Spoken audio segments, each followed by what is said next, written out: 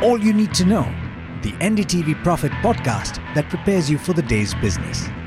Good morning and thanks for listening in. This is the daily morning update from NDTV Profit. I'm Agam Vakil. Today is the 13th of February and here's everything you need to know at the start of your day. We start with global cues. US stocks climbed anew ahead of data expected to underscore further disinflation, paving the way for the Federal Reserve to start cutting rates this year. The S&P 500 index as well as the Nasdaq 100 rose 0.3% each, and the Dow Jones Industrial Average advanced by 0.6%, which also closed at a new life high. Also, Nvidia has now overtaken Amazon in market capitalization at around $1.78 trillion.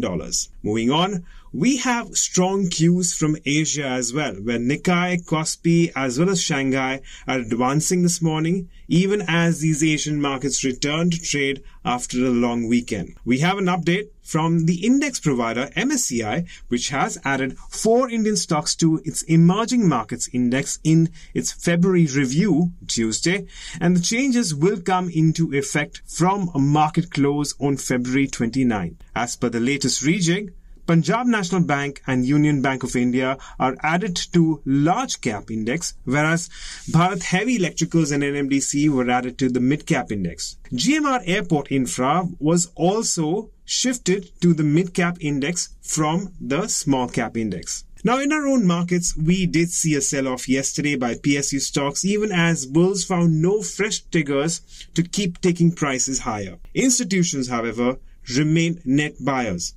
And though the FII net buy number was not very large, that came in at around 127 odd crores, DII's bought stock worth 1711 crores on a net basis. Well, let's find out what are the more specific cues as far as our own equity markets are concerned. Let's get Neeraj in. Morning, Neeraj.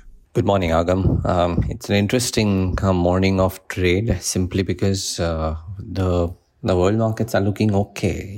The usually US Treasury yields were slightly lower on Monday as we await the inflation data from there today. Japanese markets started off well while some of the others were okay. US markets didn't end too badly. And if you look at our markets as well, while there was pain at the broader end of the spectrum and significant pain in portfolios, the Nifty was down about, less than 1%. So the Nifty move yesterday, probably not a right depiction of the pain in the portfolios. I was trying to look at data. One, maximum put OI is at 21,500, which may act as a key support. Looking at some of the quant indicators indicate that the Nifty correction is not, the base may not be too far away. Maybe we do some time correction, but we are already in that extreme fear zone from where usually the indices tend to do well.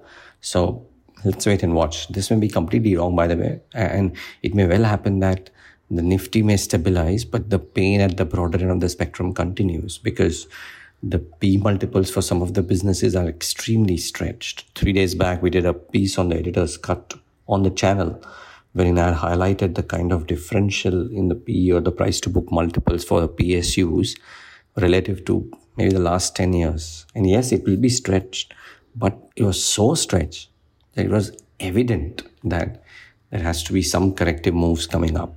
And we saw one yesterday. Let's see if it lasts.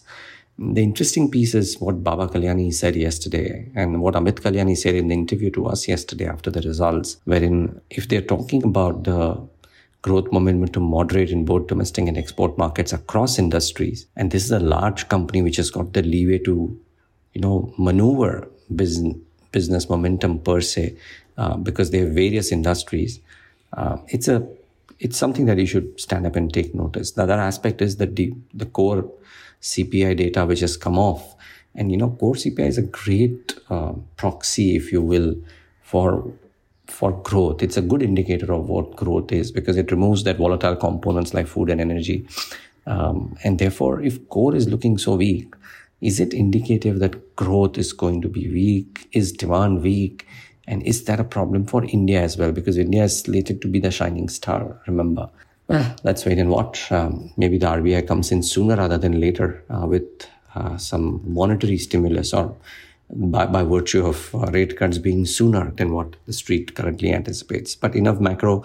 Let's talk about the micro a little bit, and let's talk about the stocks to watch in the session today.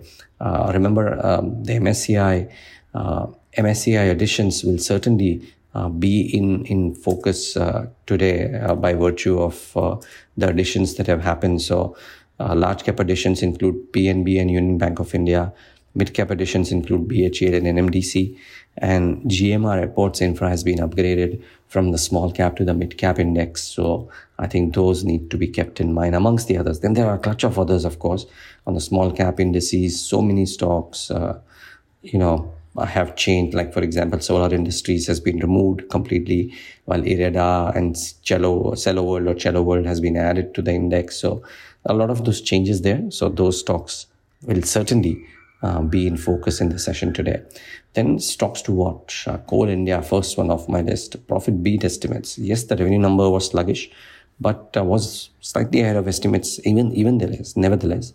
But EBITDA number at 11,373 crores, up 10%, was ahead of the Bloomberg estimates. Margins at 31.45, well and truly ahead of the Bloomberg estimate of 27.7, and net profit was up 17%. So this stock could do well.